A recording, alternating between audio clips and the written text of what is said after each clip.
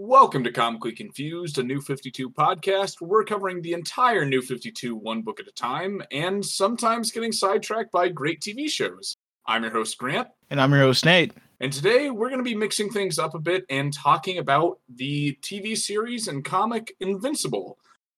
This just about a month ago finished its first season on Amazon, and after a brief COVID-related hiatus, we feel like it's been enough time that we can just go full spoiler heavy on this topic. So with no further ado, Nate, how about you tell us a little bit about your history with Invincible? Invincible always been like a cult classic for comic book fans. Like once you have read all the stuff like Batman Year One and like Watchmen and like Dark Knight's Return, you get deeper in the comic book. People like suggest Invincible for like a superhero fan. Yeah, I remember early on looking around message boards as I was getting into comics and seeing Invincible recommended to new readers and old readers alike, and really just people wanting to break out of the mold of Marvel and DC books. I was very much sold on the book when I finally got around to reading it, just since it did address so many of the issues I was seeing in common books in the Marvel and DC side of things. I loved how it wasn't restrained by the same kind of company and editorial mandates. So yeah, this really blew me away just as much as some of those prolific major works like Watchmen and Batman Year One do for other people. Yeah, I think the biggest appeal of Invincible, they just play with all like the superhero tropes that you see in like mainstream comics, like multiple reality, sidekicks, mantle taking, all these different tropes you see so often, man. And like they just play them straight and like don't have to do retconning or like have to like undermine it or like try to put too much detail. Like play with every single major superhero trope, and seeing how Kirkman, the writer of this, play with that is super interesting. Yeah, it's been so nice getting to see what, for honestly about 10 years, has been my favorite comic series get adapted so well and so lovingly into a TV show now. Because while, yeah, the show and the comic kind of tackle this material in slightly different ways, I can see that the same creative team, now maybe expanded a bit, now that it's a whole TV show and whole writing staff, are still kind of tackling a lot of those same ideas. Maybe adapting this a bit to now tackle tropes in superhero movies and TV shows and not just comic books circa the late 90s, early 2000s. So I'm honestly blown away by how much both pieces of media have knocked it out of the park, despite having so many significant differences in so much time between one's publication and the other. Yeah, and like it's a big, for adaptation like Invincible, you don't see that often that you have creative team for the comic book actually like work on like the show itself. I think Kirkman actually wrote the first and like last episode, and Corey Walker was helping design characters, so they were so heavily involved. And I wouldn't say someone who watches a lot of anime and read manga, it's so nice to have an adaptation that's just not 1-to-1, and someone who have read the source material can like enjoy it because it's not exactly the same. Yeah, and it feels like the stronger second draft in a lot of ways.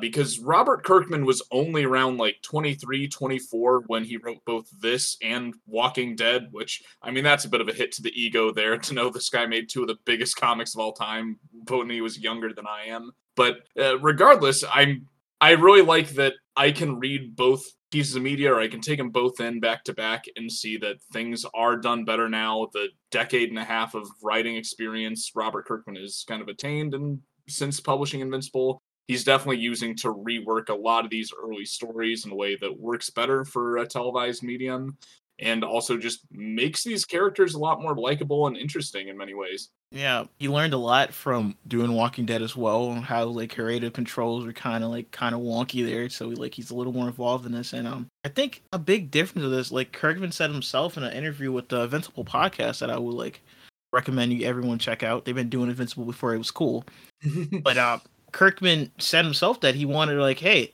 I don't want to do the same thing.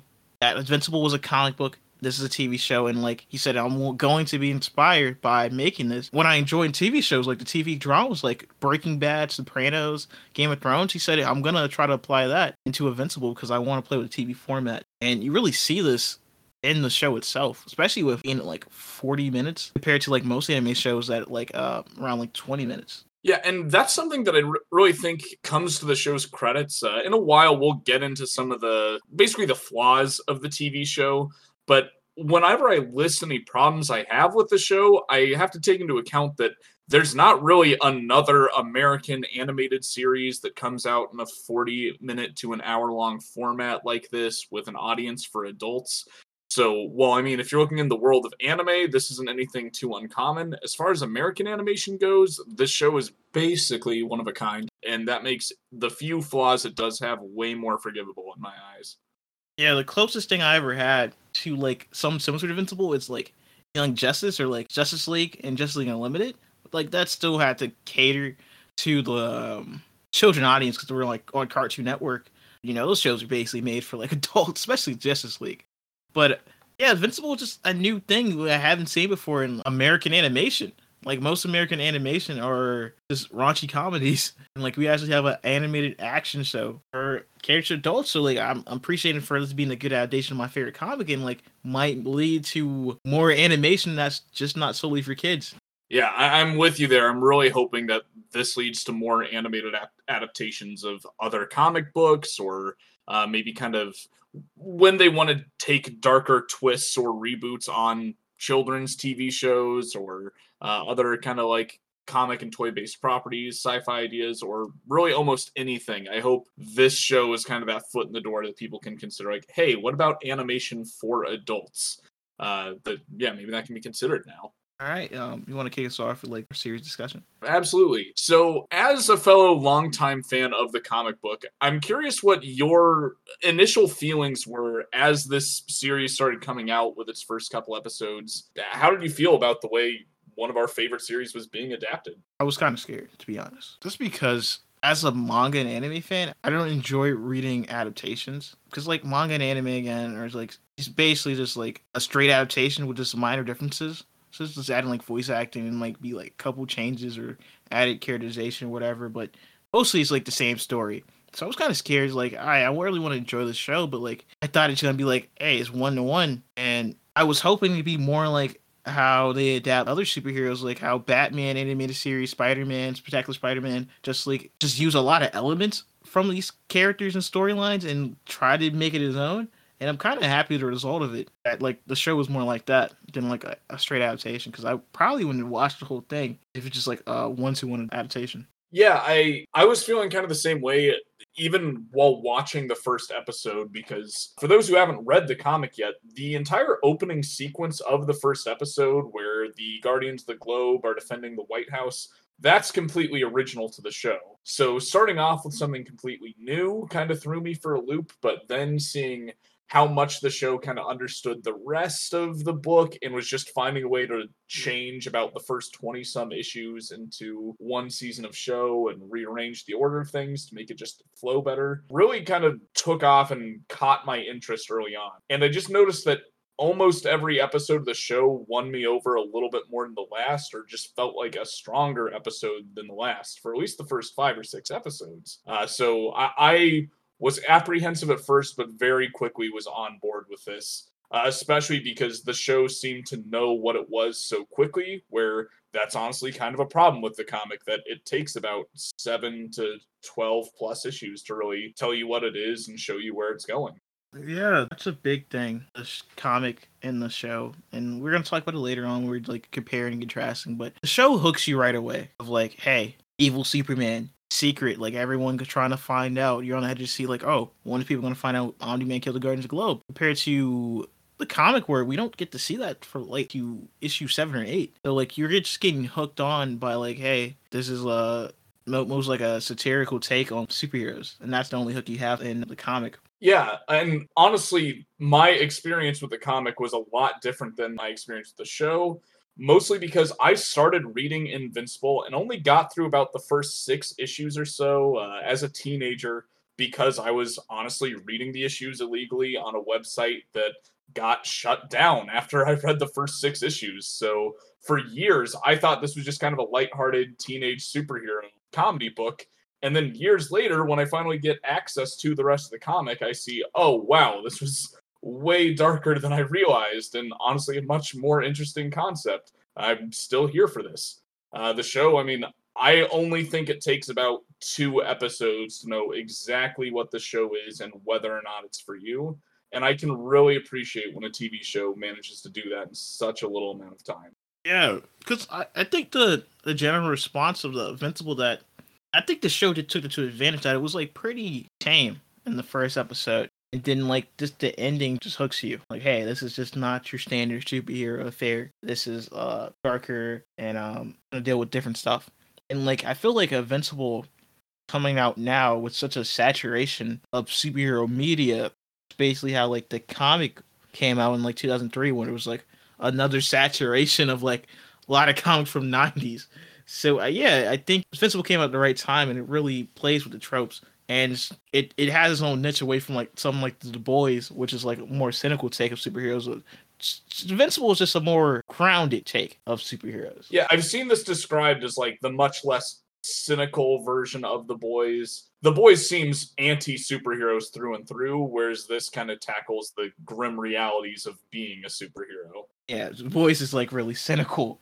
That's of the comics. Because like the comic creator who made The Boys like actually hates superheroes. Yeah. Now, I was curious though, we've kind of touched on it a bit, but as far as the changes the show is making, are you overall pretty on board with these, or how do you feel about the creative liberties here? Oh yeah, we're gonna talk about it more with like the compare and contrast, but I actually don't mind any of the creative liberties.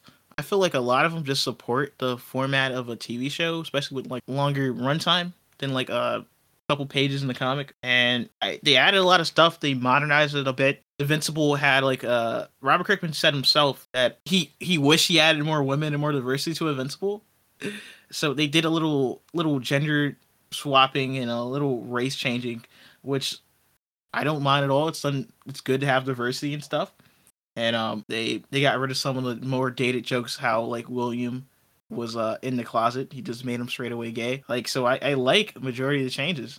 Yeah, honestly, I'm on the same page with that wholeheartedly, and it's why I think this show almost does a better job introducing viewers to this concept than the first 12 issues of the book does, specifically because it gives us all these other things to latch onto, is far less dated, and just introduces viewers to the world of Invincible and a much more diverse, progressive, and interesting version of the world of Invincible. Yeah, I think the comic really relies on you being a comic reader, which makes sense because it's like an indie superhero book and only like us comic fans would read it.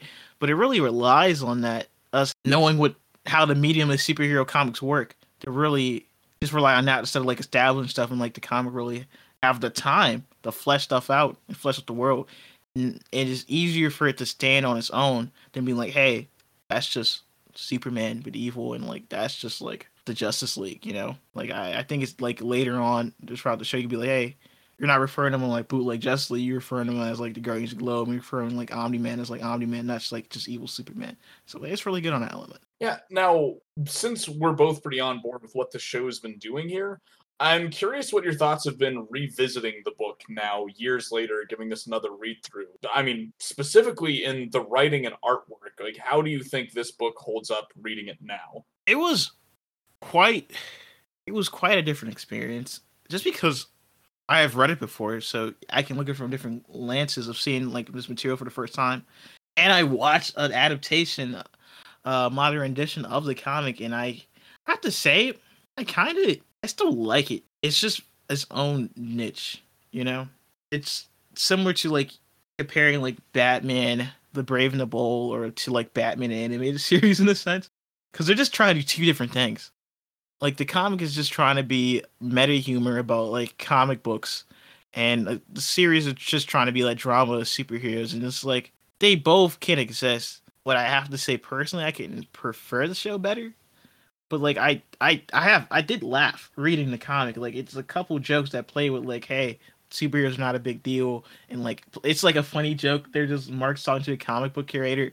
It was like, hey, I just reuse panels and like and it just saves time. People don't notice and they dash it in the comic. I found that hilarious. But it's a different experience. Yeah, there's definitely a lot of meta humor, both within the book itself, kind of parodying the way it uses art and reuses it, and also, of course, the meta humor we've talked about with this playing off other superhero comics. Now, me personally revisiting this, and again, like this, I have been on Team Invincible for years and years, trying to get people to read this. I actually I found while rereading the first 20 issues that I don't think this book at this phase was really carried by its writing or its art that much. Neither of those are bad by any means. It's just they don't quite stand out as much compared to a lot of other comics I've read in the last 20 years. But I think what really sold this book at the time so early on, before Kirkman really hit his stride and the art really found what he was trying to do, I think the selling point was that this comic was doing what so many comic readers were just so hungry for at the time. Since, I mean, the late 90s and early 2000s, I think is where Marvel and DC started getting really bad about retconning their characters, changing major character development moments, and just resetting all these heroes back to what everyone remembered them to be, and just making everything so stagnant. This book comes along and just shows so early on that it's willing to change what it is on a dime, be as dark as it needs to be, and yeah, just do new things we had never seen before in a superhero comic. Yeah, I mean, the Big Two has like a big thing about, especially like the 90s, like, you know, the 90s, like everyone was buying comics, they thought it was like freaking stock and like they could sell them off one day. So like comics were really focused on getting new readers more than like nowadays. Like, and just marketing stunts, like holographic covers and like, oh, we got this armor, like characters were edgy. In like 2000, it was still remnants of that. But like Invincible was just a comic for comic fans. It wasn't trying to be anything big or bombastic or a deconstruction. It was like, hey, you like comics, this is gonna be a fun ride. If you like, you can laugh at like comics, but you know, you can, it's not in like a bad sound. You're laughing because you love comic books. So it just fit in the right type. I don't think Invincible like really became like the best superhero comic of all time in some people's minds, and personally to me. So like later on, especially like more past like issue 12 when it really hooks you, but it's lighthearted fun at first. It's a good vibe. Yeah, and I mean, when you say that it's lighthearted fun, I mean, that's really kind of the essence of this book early on, because even though I thought this book was just a lighthearted superhero teen comedy when I had first read it, I still thought they did that well enough to make me want to revisit it years later, and I was pleased to find out that it was so much more than that. But yeah, like there's just a very nice little simple charm to the book early on, especially with how simple the art style is. I mean, it's jarring compared to how it changes later on, how it's depicted in the show. It feels like a fun indie comic by two people that are pretty new to this medium, but know it very well and know the experience they want to give to their reader, even if that's going to fundamentally shift over the coming issues. Yeah, it reminds me a lot of some anime I have watched where you have like the first couple episodes are just like chill and character development moments till like shit just hit the fan. Like I think that kind of something of value, even though some people call that stuff filler or like, hey, just get to the action. But I think having that downtime really emphasize like, hey, we care for these characters now. So like you do you drop a big event, it's gonna hit us like a truck. Compared to like you just like Omni-Man's thing, I don't think the comic would have been as successful or have the same impact if Omni-Man just killed the Guardians in issue 1 of the comic. Because there's way less time than like an episode 1 than the show.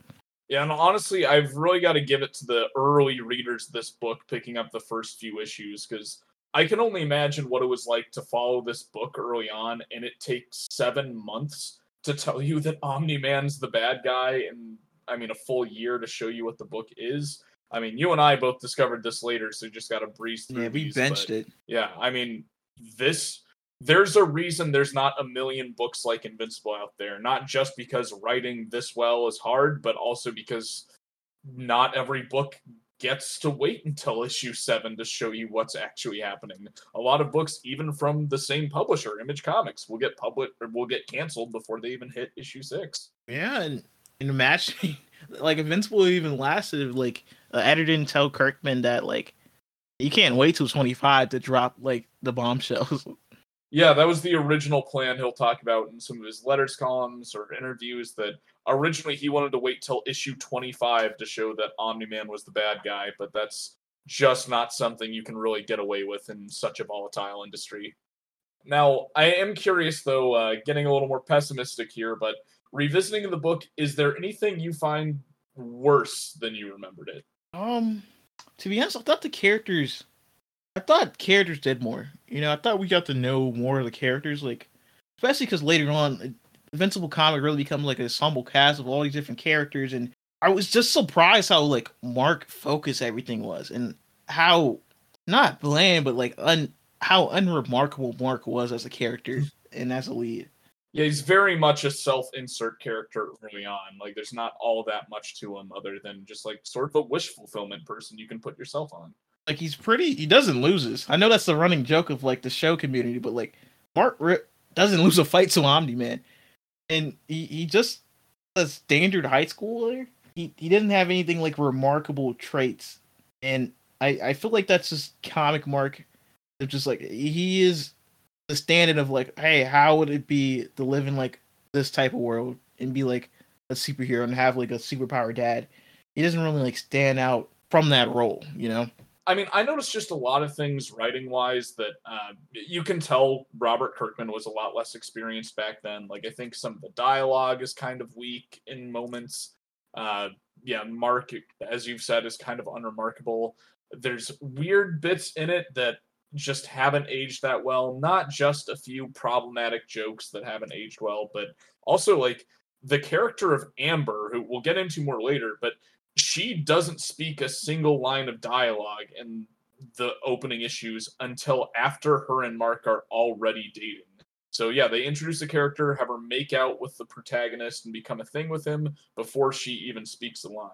And that's just not something that I think you should do with a female character in any regard. Yeah, it's going back to the time of like female characters just using that as don't have to be a character. It was like go back to like earlier media from like 2090s and like even so out like a lot of female characters just use it props. Like wives in movies are just used as props to not be like their own character. Like they're just used as like, hey, this is the girlfriend character and that's about it. It makes the book less interesting because of it. It's not just that it isn't progressive enough or anything, but like with the show, people are really wondering like, oh, who's the right girl for Mark, Amber or Eve? Whereas in the comic, when people are asking which female character is right for Mark, well, there's only really one female character here, and that's Eve, because Amber hasn't said a damn thing yet. So, like, of course, we all thought Eve was the best girl. Her first 3 scenes, 2 of them, she's making out with Mark. Just a page. Yeah, like, I feel like one dimensional is overselling it. I mean, she barely has a dimension in this, but like, we'll get into it later. Yeah, I can say that for a lot of characters. Like a lot of the characterization I know from later in the series does not happen in these earlier chapters. Now, as far as the show goes, like we've really kind of talked up how it improves on a lot of things. I mean, that's going to be our current theme on this episode. So we both really love the show and its changes. But I do feel like there are a few flaws that are worth calling out on the show. But before I hop in on my tirades, were there anything that come to mind for you? Main thing is just don't pause the show. Just don't do it. You get a lot of bad frames, and it's just like niche animation things. Like I can just tell they were like didn't have like the biggest budget to do this, and it's not even like they didn't have the biggest budget. I'm just pretty sure animation just costs more than like live action stuff. So they take a lot of shortcuts, which is understandable because they're saving budget for like the big fights in like episode 5 and episode 7, episode 8, but like it's kind of jarring when you just see like these background CGI characters that look so out of place and not even like fully rendered. It just but that's like my biggest complaint. Yeah, there are a lot of just rough animation moments in there that just look like the JPEG. Yeah, moving JPEGs basically. And weird inconsistencies and like scenery shots. Like I remember it was driving my wife crazy in one of the scenes where they're eating at the dinner table, and like half of the shots it's basically a Thanksgiving dinner on the table, and the other half of the shots there's nothing on the table. And I mean it keeps going. I noticed that. Like this show has learned from like the anime rulebook of having characters just stand and do nothing. Yeah, so what thankfully helps save this so you don't come away thinking like, oh yeah, that cheaply animated show is, yeah, like you said, the fight scenes look great. So when the animation has to look good, it does. But I think there's just a lot of cost cutting in between those things. It's like I noticed all like the cheap stuff during like my second and third rewatching. I didn't really notice it the first time watching it. It's like when you just because you rewatch something, you pay attention to different stuff. You already got the main juices of the story or whatever, so you just focus on different stuff and like man, those background characters that just like CGI looks so freaking bad, like worse than like PlayStation. I'm talking about like early computer Windows animations. Yeah, and this is one of those things though that like if there were 5 made for mature audiences, like premiere TV shows to compare this to, maybe this would be like a fatal flaw. But I mean, as I've said, since this is the only show like this out there, yeah, I can very much forgive them for maybe not finding all of the best ways to cut corners here and there, because they're basically like, pioneering this. Even compared to anime does like the same like bad background, but you see that hype fight saying like, oh, no one's gonna call it like bad animation. So yeah, that was my major flaw of the show. Now, I also wanted to call out very selectively some of the voice acting. Now, there's a lot of great voice acting performances, and I love the cast here. I mean, J.K. Simmons is just awesome as Nolan, and I love Steven Yeun as Mark, and just, you know, if you look it up, they got so many great people here, but there's a few standouts that I think bring it down overall. The first one coming to mind here being Jason Mantzoukas as Rexplode. Yeah, you just like that. Well, let's see your thoughts on that. My biggest problem here is that Rex is a teenager. He's on the teen team. He's supposed to be around like 17 to 19, maybe 20 or early 20s tops. And Jason Mantzoukas doing this voice just sounds like Jason Mantzoukas. He sounds exactly like his characters on Brooklyn Nine-Nine, The League, The Good Place, Parks and Rec. It just sounds like those characters in this teenage superhero's body. And that can work for other characters. I mean, I can definitely hear J.K. Simmons behind Omni-Man, but I feel like it shows a lack of actual voice acting here. And I can see how this happens, since, I mean, Jason Mantzoukas kind of makes sense as a choice if you take his work from Big Mouth, where his character Jay is kind of comparable with like the tragic family home life, making kind of a messed up dude with this character. But the thing is, this is more than Big Mouth. This isn't a bunch of adult comedy actors voicing children the way they normally sound. No, people are mixing up their voice. I mean, Zachary Quinto is the voice of Robot, but he doesn't sound just like Sylar or Spock delivering those lines. Or when we see Dwight Schrute or Rainn Wilson, who played Dwight Schrute, doing the voice of Lex Luthor, it's not just Dwight Schrute being Lex Luthor. No, he brings a new performance to it. And Rexplode literally just is Jason Mantzoukas, and it doesn't fit the body or the character. I haven't seen too much for Jason Mantzoukas beforehand. I've seen a couple stuff. I haven't seen too much with him, so I think the main problem I had with Rex was like when his first episode he appeared in, episode 2. I think he kind of overdid it, but I feel like later on he kind of mellowed out. Like he wasn't at 100% the whole time with his like high making jokes, like high voice and all that. I feel like he mellowed out throughout the season, especially like later on. Like I feel like he nailed it later on. It just most characters were like 100 from the start. J.K. Mantzoukas took time to really evolve into Rex. I can actually see that. As you say that, I think about especially his lines in the last episode, and some of those are actually delivered pretty well and just work for their scenes a lot more. So yeah, so that's probably where I got off on the wrong foot. Is like those early episodes, he's going I think a little too hard. Maybe just not changing his voice up enough. The only other major voice acting flaw I thought actually came in Justin Roiland's surprise appearances in the Reanimate episode that I think is like the 6th one, if I'm remembering correctly, 5 or 6. He shows up and is a random college student and just sounds like almost Rick Sanchez from Rick and Morty, delivering all these lines. But I mean, Rick Sanchez is an old guy, so hearing the same exact type of to hear the same exact voice coming from a guy in college just doesn't feel right. And I could kind of see what they were going for, going with this like stupid hotshot, drinking too much, burping, and like being kind of a misogynist. like why they would pick the voice actor for Rick Sanchez for that.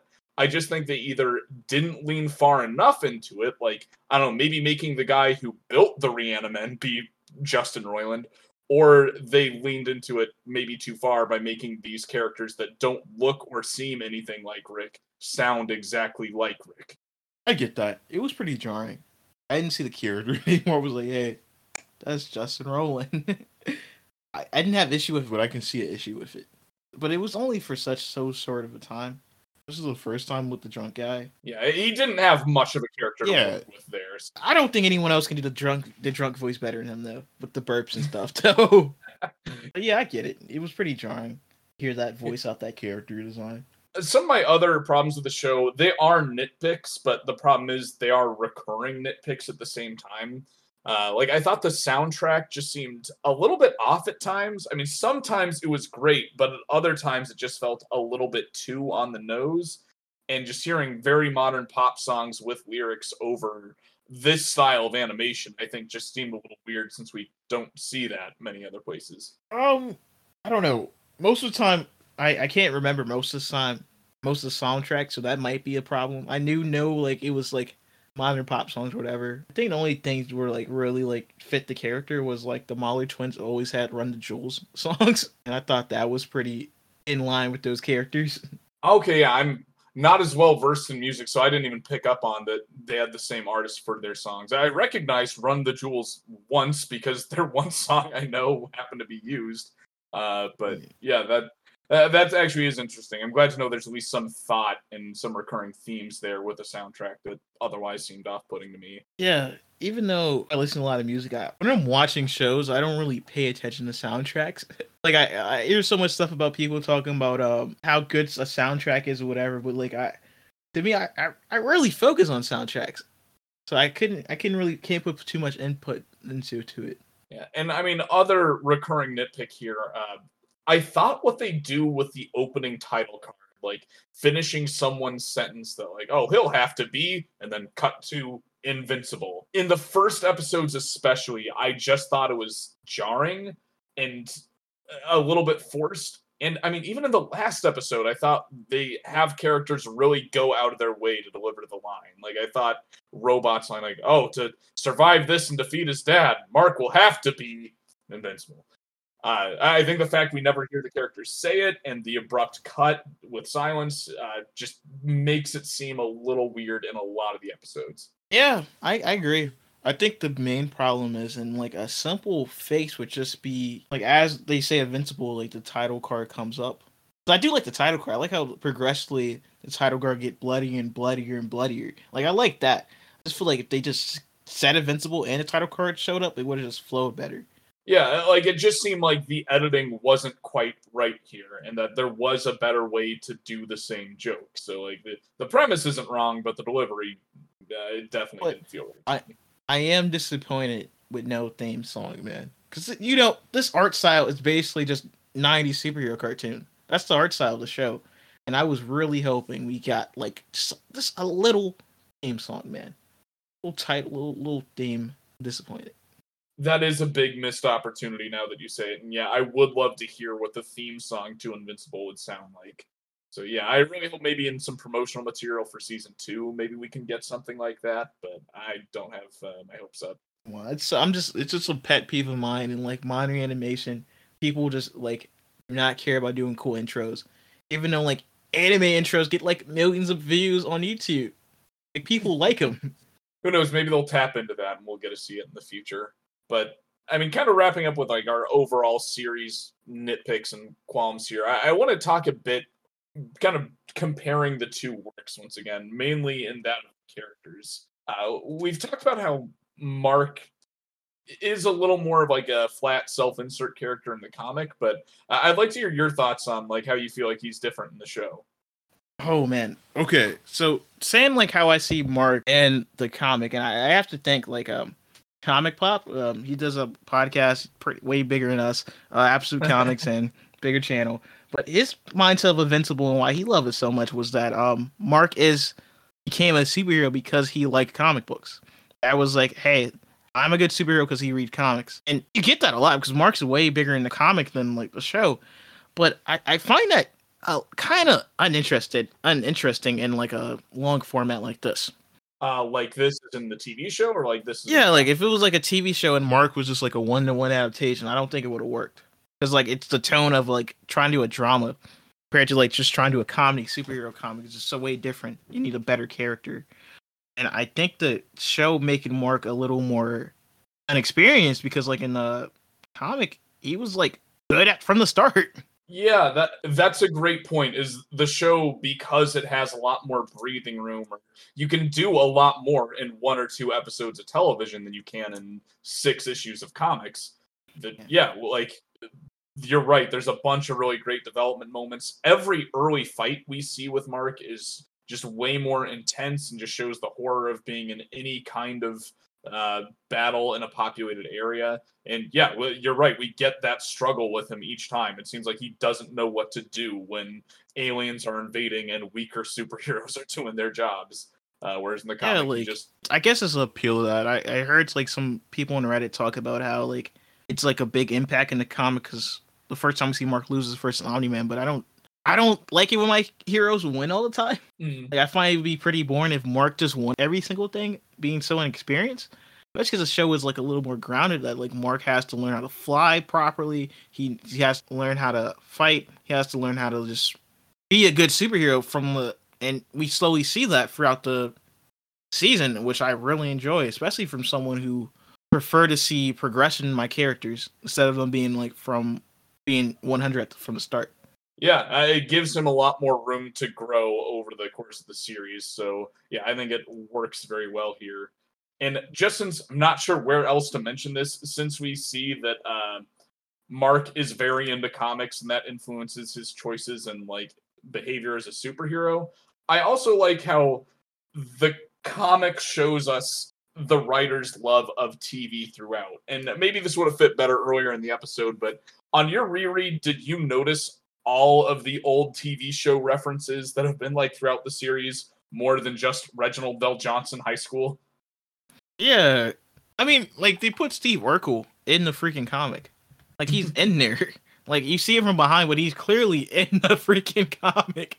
Instead of like Amber getting like bullied or getting harassed, it was like just Steve Urkel. I guess just to fill those in who didn't read the comic, like the comic is covered in old sitcom references, just front to back. I mean, a lot of it's superficial and easy to catch early on. Like every trade paperback is named after a TV show. There'll be like 3 is Enough, Full House, Family Matters. Like that'll be the subtitle of Volume 3 or something like that. And the big reference that like the show leans into is that Mark's school is called Reginald VelJohnson High School, and the principal looks like the actor Reginald VelJohnson, famous for playing Mr. Winslow in Family Matters and the cop in Die Hard. But the comic's chock full of that. Like the mall that gets attacked by kind of a suicide bomber is the Twin Pines Mall, which is from Back to the Future, that mall, and one of the characters looks just like that. And there's also a character that looks just like Charlie Brown on the same page. Later on, there's a few other just big references like that, like Black Samson's butler is Mr. Belvedere. Just, I love all these stupid little references that are here for pretty much no reason, but it definitely shows the writer's love of TV. And like the cop who played Carol Winslow, you said earlier, he actually voices the character in the show. Yeah, I think it even is Principal Winslow in this case. Yeah. Yeah, Kirkman loves his sitcoms. But you wouldn't get it if we weren't like actually knew the sitcoms as well. Yeah. Oh, yeah, for sure. I mean, like I've just picked up on a lot more cultural references. Like I knew at least the sitcom names when I first read this, but yeah, I've gone down some YouTube deep dives of hilariously weird sitcoms in the last few years. So, like the very special episodes, Funny or Die does a lot on those. So, yeah, I'm picking up on them more now. But yeah, back to Mark. I just think Mark overall is just he fits this story.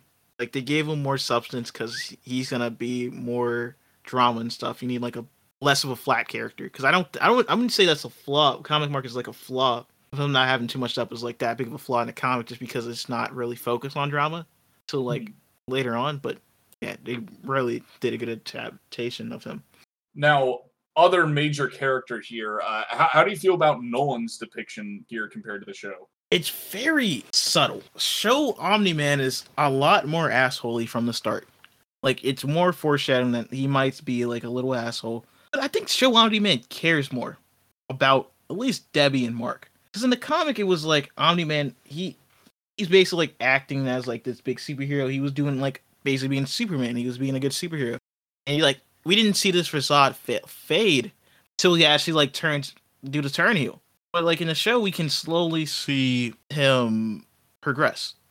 We can slowly see him like he's getting more paranoid. He's getting like his character is kind of wearing off. Like, and we even see it sometimes like he's not as morally righteous as Superman. Like during some instances with like the villains or whatever, and like how he treats them. And I think it's really interesting. I don't know which take I actually like better, because Nolan in the comic he was enjoying life. Like, he called the Guardians as a friend compared to like the show. He called them like co-workers, but it was like a mask in the comic. Well, like, show Nolan really feels like he cared for Mark and Debbie a lot, and he kind of didn't want Mark to even get powers. We see in the first episode, like, I kind of wish he didn't even get them. And I don't know which one I like better, to be honest. I think I enjoy the show version more, but again, because of the breathing room that they get to work with here. Because the show gets to explore the father-son relationship between Mark and Nolan. So when we see that Mark wants to be like his dad, or that his dad is the superhero he's trying to emulate, it makes it hurt that much more when they do the heel turn later.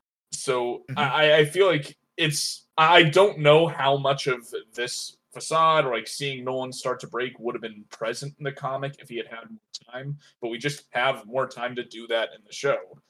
At the same time, though, like, while it's interesting to get to see him kind of slowly break, as like his wife is picking up on the clues that he's the one that killed the Guardians, and just like not being able to talk to his son about it, I think the show really leans into how despicable Omni-Man is. Like, I think he is a much less redeemable character in the TV show. And I think we see that most in the fight between Mark and Nolan in the final episode as compared to issue 12 of the book. Like, in the comic, it's really just a standard superhero fight. The two of them just, knocking each other around. There's a little bit of collateral damage in a city, but like, Nolan isn't going around murdering people. Whereas in the show, Nolan might have the highest direct body count of any villain I have ever seen in a piece of media. Like, I know Darth Vader has maybe killed more people blowing up planets, but like, we see Mark using his son as a weapon to directly kill hundreds of people in just a sheer act of violence that I don't think they physically could depict in live action media. So I don't know how they're gonna try and redeem this character in future seasons, if that's the plan here. Yeah, like this whole mindset of like, hey, these people are worthless. You cannot see them. Like, they don't really matter. They're all gonna die. They're like animals or to us.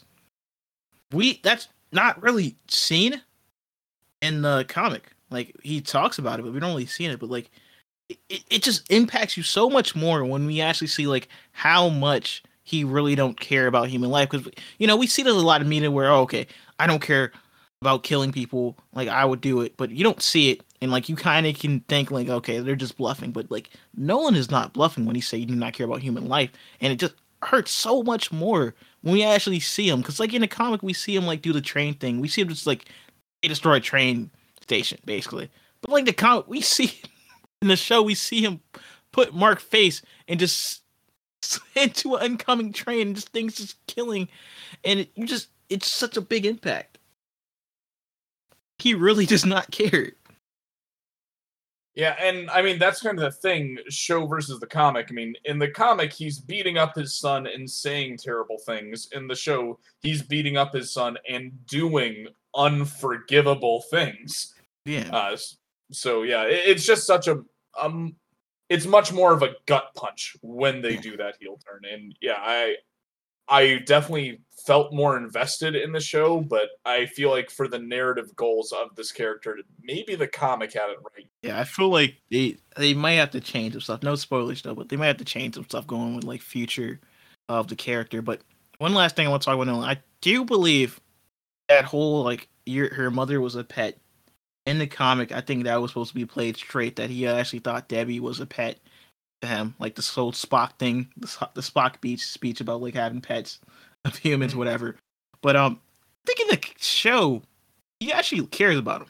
Like, I think he's just using hyperbole, saying like, your mother's just a pet to me. I feel like, especially in the moment where he's just like screaming, you really want to get Mark to his side. I really think like he really loves Debbie and he really loves Mark, especially because we see that flashback of him as a kid playing like baseball, which actually like it's a panel of that in the comic actually. We actually get to see it like a full-fledged scene. Like I think he actually loved his family in this, especially with like earlier on when he said like I kind of wish he didn't get his powers. It would have been better. Like I think he would have. I see comic Nolan would have took over and did the whole thing regardless, you know. But I think if Mark never got his powers, I think show Nolan would have just like kept being Omni-Man. That's an interesting take, and yeah, maybe if we have time, we can dive further into that later. But yeah, I mean, there's a bunch of characters with such significant changes here that I'd love to dive into. And I mean, since we dabbled into the pet territory, which I mean has a ton of baggage there, and we're sorry about that. But I did want to talk about your thoughts on Debbie's depiction in the show as compared to the comic. Yeah, comic Debbie is take on a mother, I guess, and she's unaware of Nolan just from the get. She's not suspicious. Yeah, I mean, comic Debbie, at least in the first 20 issues, is a completely reactive character. Like, she's just responding to the terrible things happening in her life and trying to keep things together and slowly falling apart. Whereas in the show, she is a very active character. I mean, she figures out what her husband's done and stands up to him and, like, is just a fleshy meat person standing up to the most powerful person on the planet. So yeah, she's by all means a stronger character in the show. So I think this is a recurring theme we see in all of the women characters in the TV show. And the other major example that gets discussed a lot is Amber. And we've definitely touched on that a little bit earlier, but I really love that the show just reinvented Amber from the ground up and made her a much more interesting and likable character, just so we actually have a reason to care about her when Mark is being a terrible boyfriend because he's a superhero. Yeah, you know, this is the loaded character, this is the loaded topic in the Invincible community because a lot of people hate Amber's guts. But it's no way in hell I can say like show Amber is worse than comic Amber, because comic Amber, again, she is a character, she does have a role in the story, but she's basically just a plot device, I like to say, and not a character. Yeah, I mean, in Volume 1 of Invincible, I don't think she says, or by Volume 1, I mean the first 13 issues, I don't think she says a single line in that book.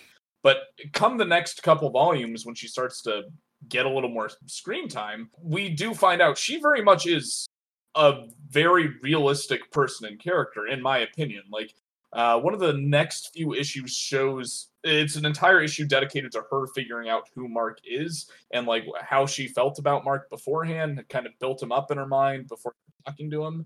As she was kind of explaining herself, I realized I have met that person in real life. Like, comic Amber absolutely is a real character. It's just that show Amber is a way more interesting character. Like, one of them is a person you know, the other is a person you want to know.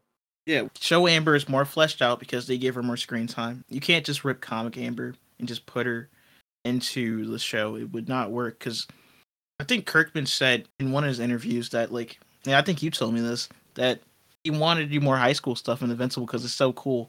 And he accomplished that with the show, because we see more of Mark's and Amber relationship, and I don't think it's like unneeded, because Amber really plays the part in like the theme of the show of being like trust, and we see this from like all the female significant others of the superhero, like how trust has affected them, and like not having good trust is bad. Like Amber and like Debbie go through like a similar thing, but like Amber cuts it off with Mark, even though they get back together. Yeah, to get on my soapbox just for a second here, but I almost feel like American audiences have been basically trained to hate Amber for not like falling for Mark as soon as he reveals he's a superhero. Because like, think about something like Die Hard, where we see that our main character has a struggling marriage that's going through a divorce and stuff. But you know, saving the day kind of saves that. Like, just think about how irate audiences would be if after John McClane kills all these terrorists, saves Christmas and his wife, if she was then just like, well, no, we're still getting a divorce. You killing a bunch of terrorists doesn't change any of the fundamental problems with our relationship. Like, that's kind of the realistic thing to happen, but gosh, would we be angry if we saw that in a movie? And that's what we get in the show, is like, yes, Mark, you're a superhero, but that doesn't change the fact you've been a terrible boyfriend and not trusted me this whole time. And I mean, Amber does come around when it's important later on. So yeah, I think all of the reactions to her so far kind of stem from ingrained sexism. Yeah, man, it's hard to say because people don't want to hear that, but I think it's a sexism when people seeing like women as an object to attain. But I think and this is a big thing, like you said earlier in like the Die Hard example, like people just do not like it when like a female character, like the boyfriend or significant other of a character, is like angry with the main character, because we see the protagonist from their perspective because they're protagonists. But people hated Carmela from Sopranos, which like Tony, if you know Sopranos, like one of the biggest HBO shows of all time about the mob boss, but like her husband, Carmela's husband, was the main character Tony, and Tony was like a freaking mob boss. But people hated Carmela, even though Tony was like a psychopath. And the same thing with Breaking Bad. People hated Skylar, even though Walter White was a sociopath with multiple identity disorder that was selling meth, that was trying to be a kingpin. So like people just have it's just a trend in media that people just hate the significant other of the main character. And I don't really even see how big of a problem is in like Invincible, because people are twisting what Amber was mad at Mark for. She was not mad at Mark was a superhero. She was not mad that Mark did not show up at the soup kitchen to help her. She was mad because Mark could not entrust her with his secret identity and try to use a secret identity as a way to win her back. And that just goes the idea of the show of being like, you should trust people. And Mark couldn't trust her. Red Russ, significant other, she couldn't trust him. Like, trust is a big thing, and like Mark would not tell her like straight up, I'm a superhero. And like, you can't even say like the secret identity example, because William knows, and Mark want Amber to trust him to go to college. Like, hey, I want to be together with you, even if, and you can't just say the argument of like, hey, they're teenagers and like they're unreliable, can't trust. But that's literally how teenagers think. I think we've all had that thought, like, as far as comic fans go, of just like winning people over, like, oh man, yeah, if I was a superhero, like, man, that would be the way to get a date. But I love that they don't lean into that at all here. Like, show Amber is way above that, and it just works, and it's coming from a misunderstanding of the issue, as you've explained. And one thing I want to talk about, like, what's the clause, Grant, where like you need to have, if female characters don't talk anything about other than like the male character? The Bechdel test. I don't think comic really passes the Bechdel test, to be honest. And the show definitely does. The show really, like, we see Amber and Eve talk. We see Amber doing stuff like in the soup kitchen. We see all these female characters do stuff outside of their male character. And I don't think the comic, I'm not saying like Robert Kirkman's sexist or anything. I'm just saying like it's a little more progressive, having like the female characters not only care about male characters. Yeah, I think that's actually a pretty good way to outline how the show handles its female characters a lot better. And we're going to talk about like one of the biggest changes, like people not really noticing because they take a lot of stuff from later on in the series, but Adam Eve is really way better in this portion of the story compared to the comic. I'll let you take a lead on this. Yeah, I mean, kind of up that alley, like Adam Eve is sort of introduced as the girl you want to see Mark with, just with how much they have in common, like how much screen time they share compared to the character with no lines of comic Amber. But TV show Eve, like, I don't necessarily need to see her and Mark get together because they're both such distinct characters.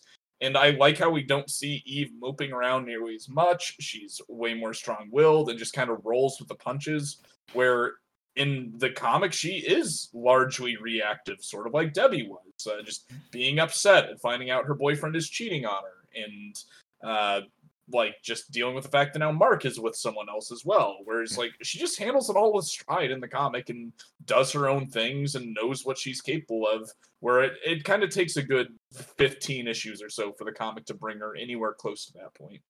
Yeah, I'm tired of seeing the argument that like Amber took screen time away from Adam Eve. I don't know if you've seen this criticism, but people keep saying that, but they're not really, that's 100% not true, because Adam actually does everything she does in the comic, and she plus more. I mean, we see her in the comic. She didn't help with Doc Seismic. She does in the show. We see her time with her parents. We didn't see that in the comic in this portion of the story, and We see they pushed up her stuff, like her exploring the world and helping out people.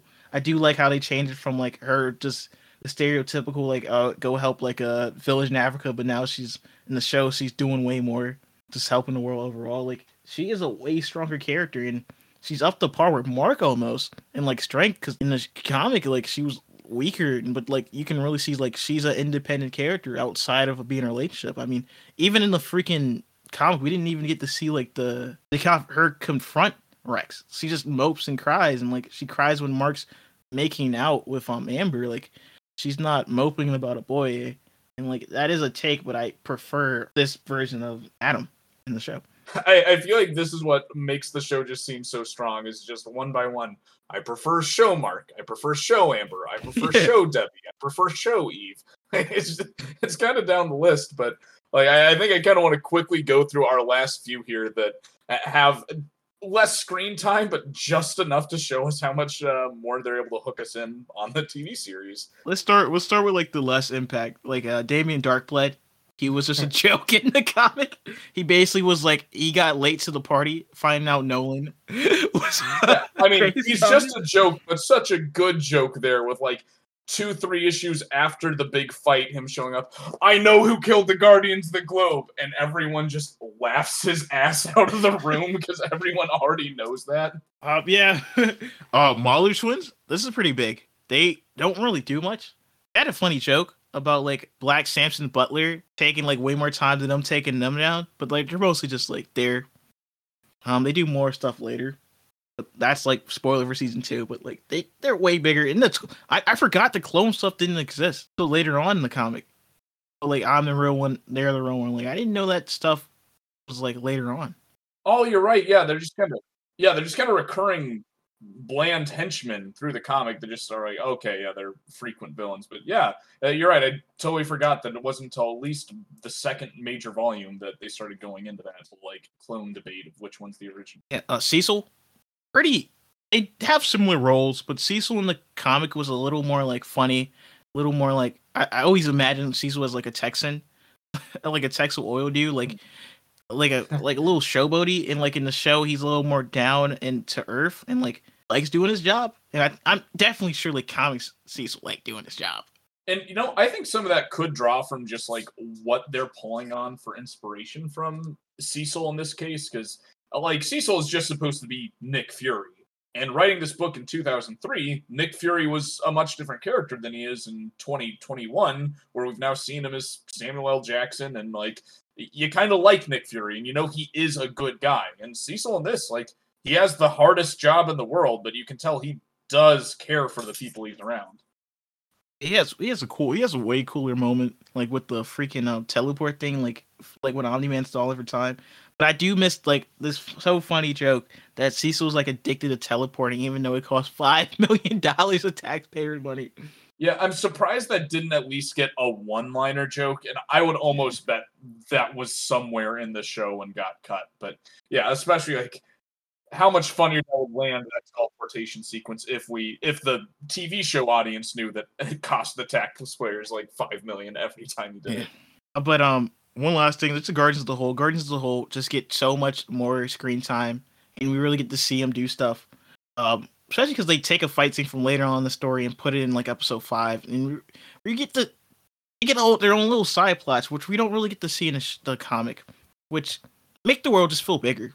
Yeah, and I actually didn't know what you meant at first when you said the Guardians. I didn't know if you meant the original team that gets murdered and the new guys. And honestly, your statement is true for both, though. Yeah, for both. Since, yeah, like the first team, we get to see them at their best, be very capable, whereas the book just tells you enough to be like, okay, guys, Darkwing is Batman, Red Rush is Flash, so-and-so is Wonder... Like, yeah. They die, like, the first time. When they die, like, the first on-screen appearance, the same issue, they die. Well, and, like, the show actually does it smart. We get to see them in episode 1, and they slowly build them up. And then you get to kill them, so it's a little more weight. Like, we just figured out these characters, and then they die. And, like, the later team, like, the team barely does stuff. In the comic, you barely get any characterization, but like we get a whole episode with him in the show. They push robot development and him getting like his human body way earlier in the show, which I like. I think it's gonna add some interest into the dynamics. And I just like the team way better. I can't even say way better because they were barely in it at the start of the comic. Like they're just way more fleshed out, and I just add that to just having more screen time, and they used it good. Yeah, and I mean that's not just a matter of characters being better; it's just fleshing out the whole idea a lot more. Because a genuine flaw with the comic is that we see Robot be asked to lead the new Guardians of the Globe without really being shown why that Robot is the choice for that. And also, we see that he's struggling with it in the show, or see the team struggle. Where the comic, Donald is just like, "Hey, your response time is garbage, and you're on probation," but without ever actually showing us that. The show just had the room to actually depict these things rather than having to tell the audience like the book had to. Yeah, and there's gonna be a little leeway to the next points, but I think the show really, and Kirkman said himself, like, I'm gonna do some rearranging and stuff. I think his point was that he does a lot of foreshadowing in the comic, like a lot of bread trails or whatever. And you say, like, I think some of that stuff was unnecessary, so I'm just gonna compress stuff. So, like, the Phylaxans, they appear often. He just knocks like the main stuff out in episode 2. The Reaniman, that was like an ongoing plot for like almost 50 issues. He knocks him out in like one episode and like that's a lot of stuff. Like the robot stuff, like it was foreshadowing. He just knocks it out in one episode, and I just think that's better pacing for a show. Just knock stuff out instead of just waiting so long. I think like having a long running comic, you can have that foreshadowing, but like in a show, I think you just want to like knock stuff out if you can. Yeah, and plus, I mean, there's just so much more room to leave these breadcrumbs and plant ideas and subplots through a TV show than you get in 20 pages of comics. So, yeah, I just think TV is generally the better medium when you have so much talent. Like, comparing, like, and I know this is kind of a bigger theme, but the show has innumerable people doing a great job between the writers, animators, sound design people, just the army it takes to make a good cartoon, whereas a comic book only takes like 1 to at most 6 talented people to be good. And like it's just you got a lot of people just telling like bringing their own ideas to the table, like Robot. I mean, Machine Head voice was the Kirkman idea, but it was such like I can't imagine Machine Head any other way. And it's just another key thing, like they took out stuff from the comic, but they took out stuff and just added like better stuff, you know? Like they got rid of the plot line about like the teacher making people in the bombs, and just added like the Titan story, added the Martian story, added got something else earlier on, just because it probably just makes better content. Yeah, and Robert Kirkman was recently on Kevin Smith's podcast, Fat Man Beyond, and both him and his co-host Mark gave him kind of some gruff because the Reaniman and the human bombs in the comic are so close together. They're like, yeah, we like you probably were right not to do 2 different kind of mechanical teenage people against their will in the show. Like it's just too similar, both those ideas. Yeah. So let's move on to like just last bit of comparison. The father-son dynamic. I think we touched on it a little bit, but you have any more thoughts on it? I mean, just that I like that it builds so much more out of Omni-Man and like Mark's relationship with him, because like all we really get from the comic is he's a good dad and popular superhero, whereas this shows like what's it actually like to be the kid of the most trusted superhero on the planet. Like you get the comparison to Superman a lot more, and how big of a shadow that leaves to his kid. It's kind of weird, but in the comic, it doesn't really feel like Mark really wants to be like Omni-Man, you know? Yeah, he just wants to be a superhero in the comic, not specifically his dad. He just wants to be a superhero, but he doesn't want to be Omni-Man. I also kind of want to point out, like, as far as people that are averse to violence and stuff, we've already talked about how the last fight especially is so much more brutal in the TV show, but that's pretty true for all of the violence in the show versus the comics. Since the comics definitely very violent and very bloody, but it's not nearly as graphic or gruesome. Like, the Reaniman episode of the TV show actually really kind of bugged my wife, since she's not like a horror movie fan, kind of avoids like any kind of body horror, dismemberment, things like that. The comic does a good job telling you what's happening without really graphic, traumatizing moments, just doing simple artistic tricks, whereas the show really leans into all of it. So yeah, the comic might be the better platform for you to take this stuff in if you don't really have a stomach for violence. Yeah, and I wouldn't even say like because the comic has it. It's just not in this portion of the story.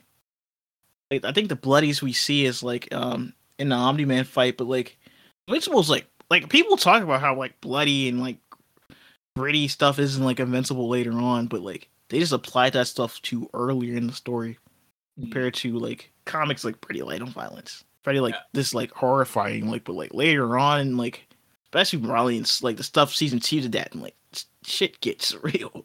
Yeah. I mean, as far as other changes, like I noticed there are some themes that seem either more present in the comic or more present in the show. Like I noticed the book has kind of a recurring line about how nobody really looks up, and that kind of being used as an excuse for how they can change and fly away from secluded places without anyone noticing.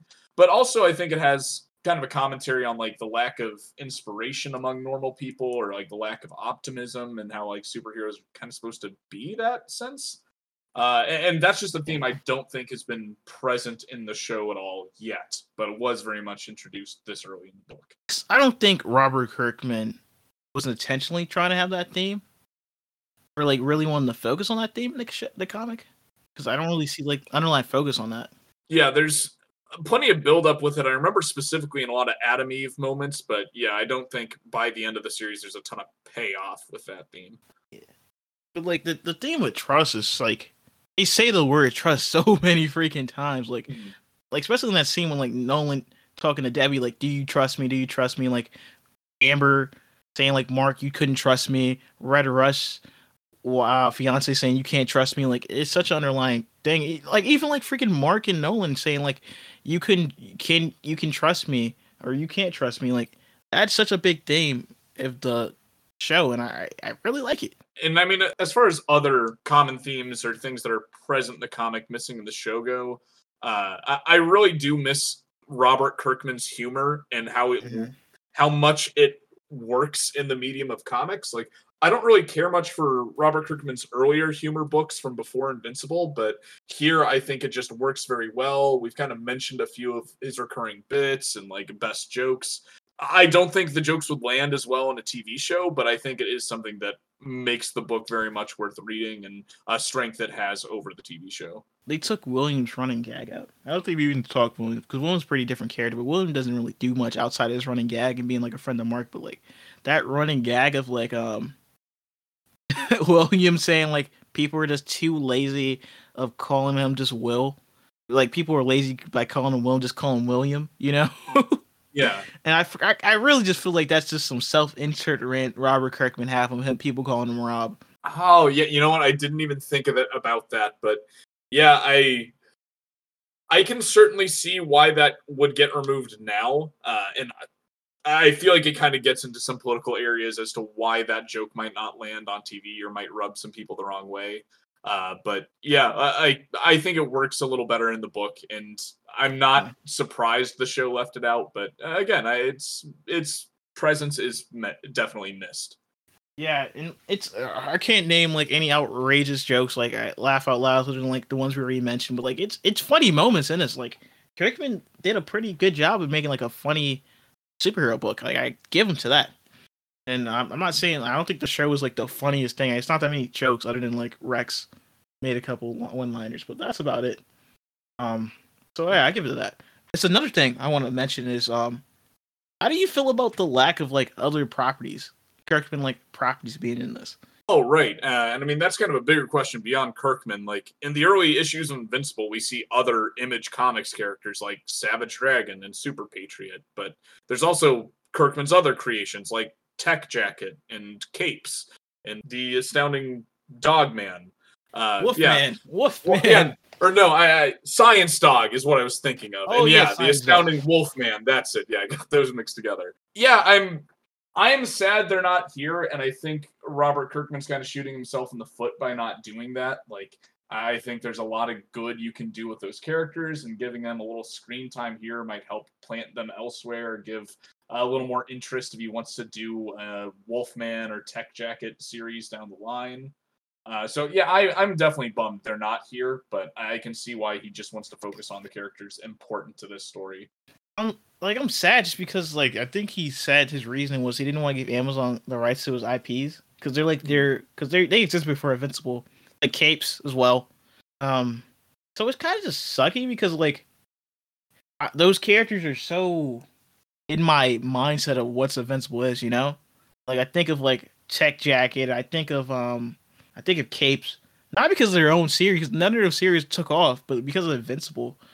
And I don't really think like those properties would have too much impact if you don't even like at least mention them in Invincible beforehand. So it's bumming he's like not letting them be in it because like I like Capes in Invincible. I don't like the comic Capes, but I like Capes in Invincible because they're like the 9 to 5 superhero. It reminds me a lot of like My Hero Academia and like One Punch Man air agencies. Like it's cool stuff. So I'm bummed that he won't add him, especially Tech Jack because he's such like important later on, and I don't see how much appeal Tech Jack would have because like he's basically Blue Beetle. Jaime Reyes, like the one with the scarab on his back, basically, and like I don't know how much impact a Tech Jack show will already have that because he's getting the movie. So I wish season 2 he just brings them all in. Yeah, and I get it with some of them. Like, I don't think Astounding Wolfman needs to be here, especially because his stories are so much different in such a weird corner of this world.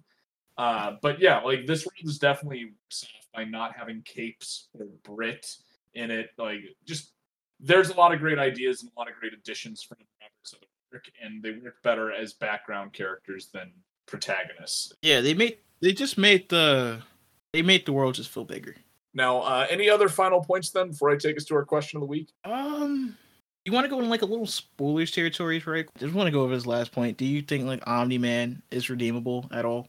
Whether or not Omni-Man is a redeemable character, like I think the show went a little bit too far. Like you can't at least make him the same kind of hero or give him any kind of the same return to Earth. And I definitely don't think you can have him get back with Debbie in any kind of okay way. Because, I mean, now, if Debbie gets back with him, she's dating Superman, but also Hitler. Just with, like, how recklessly and, like, directly he murdered so many people. Like, I do not want to see a strong character like Debbie get back with a literal monster like that. So I think you can absolutely still have him, like, die in a heroic way if they choose to kill the character, or like maybe do a heroic thing here or there. But yeah, I actually absolutely believe he's beyond redemption just because like the stuff he does in the last episode I think is more messed up than anything we've seen Homelander do in The Boys.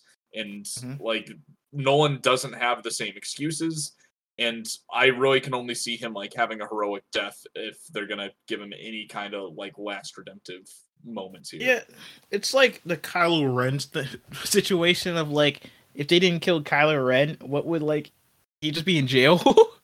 Because he's still like a murderer. I'm not sure. I feel like it's not like the same as like getting back with your abuser, but it's kind of like you going back with a criminal if Debbie get back together with Omni-Man, and I don't see this version of Debbie getting back with Omni-Man. So I'm hoping they can actually just play with it. Because they don't have to do the same thing. I feel like they just gonna play with it a little bit. Like, he's definitely not putting this out there now. Let's have Debbie get with Immortal rather than him get together with Duplicate. Like I feel like that would actually work a lot better. Put Debbie with someone better than Nolan because Nolan does not deserve her after what he did. I forgot that Immortal and Duplicate thing. That was kind of bad. That old ass man. Oh, one last thing. It's all unrelated, but we're just doing our final thoughts, whatever. I would like to say, I do like how Eve was like not calling like Duplicate like a sled and all that, and like they showed like, hey, Rex. They put like more of the blame on Rex. Like, it's just stuff I like to see. Yeah. I think Robert Kirkman has just grown a lot as a person and knows how to be like. He's a lot more aware of issues and what's not okay now than he was when he was 24. And I'm very glad that he didn't persist on making sure any of the most problematic aspects of the Invincible comic had to be here in the show. I think that's shows a lot of maturity on his part. Yeah, because like it's 2003, he's like 23, so like the comic had like a lot of like it's a lot of it kept a comic like problematic. Like it was a lot of gay jokes. And William, I think it's in this one like when William comes out the closet, like Marks just leave because it's super awkward. Oh dang! I didn't get that far in my reread, but yeah, I didn't read it, but I remember it, and it was like that's kind of kind of bad. So I'm happy, like, and I'm not like the comic, and Kirkman is better at it because like Williams is openly gay in the show, so it's all good. Yeah, so I would say if you're revisiting the comic, be aware there are problematic moments like that. It's not as bad as the TV show like Friends, I would say. Yeah, it's but not that bad as doesn't Friends. Yeah, that doesn't mean it's innocent either. So, but you can do this question today. Yeah, so bring this to a close with our question of the day here. I wanted to ask you, Nate, after watching this series that I think we both agree is better than the 12 to 20 issues it's based on, would you recommend a newcomer to get into Invincible with the show or with the comic first? That's the beauty of this being like not a one-to-one adaptation, that you watch the show to put people in, and like then you tell them to read the comic if you want more. Because it's like different enough that you can rely on one of them, you know? So like if they read all the way to the comic before like season 2 come out, they could just be like, wow, I want to see how they change stuff in the show. So like show, and then you can lead them on to the comic. Yeah, I think you're absolutely right there that the show is just a great intro to a wide audience here, and even a comic reading audience as well, just to get them the idea of Invincible in just 1 or 2 hours. Just show them the first 2 episodes, and they have everything they need to know of whether or not this is going to be something that interests them. So yeah, I would also go with the show first. However, I think if someone is averse to very violent content or kind of shopping for someone else who like isn't maybe is a little too young for the sheer amount of violence in the show, I think the comic is a good alternative just because it's not quite as traumatizing with it. And I also love that there's just so much more of the comic. So yeah, I would say use the show as a sample platter and get into the comic if you still like it, since obviously they're going to continue to change a lot. And even though you almost definitely will find the first 12 issues are a worse version of season 1, they're very quick reads, so it's not like you're going to be stuck in that or have some horrible massive reading you have to get through to get to the good part. Yeah, just what your point is saying, like it's not as like broody and whatever. Just keep in mind that like the comic gets there though. Like it's not like it's not there. Like the comic absolutely get there, especially around like the 40 issues. Like violence is like pretty much similar to the comic at that as the show at that point. So it's not like a show with R-rated and the comics PG-13. Like the comics actually like might be worse in some sense in the later stuff. Yeah, that's very true. If you're averse to hard violence, maybe avoid Invincible altogether. Yeah, I don't think Invincible is like for you.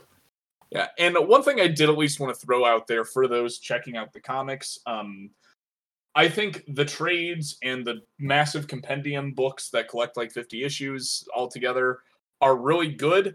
But if you love Invincible or are really interested in like comic book writings and such, or like the aspect, like what goes into writing a comic book, I would very much recommend you try and find a way to read the individual issues, whether that means like buying the books and getting a torrent or going on Comixology and like reading them there, because Robert Kirkman says a bunch of interesting stuff about his writing process there.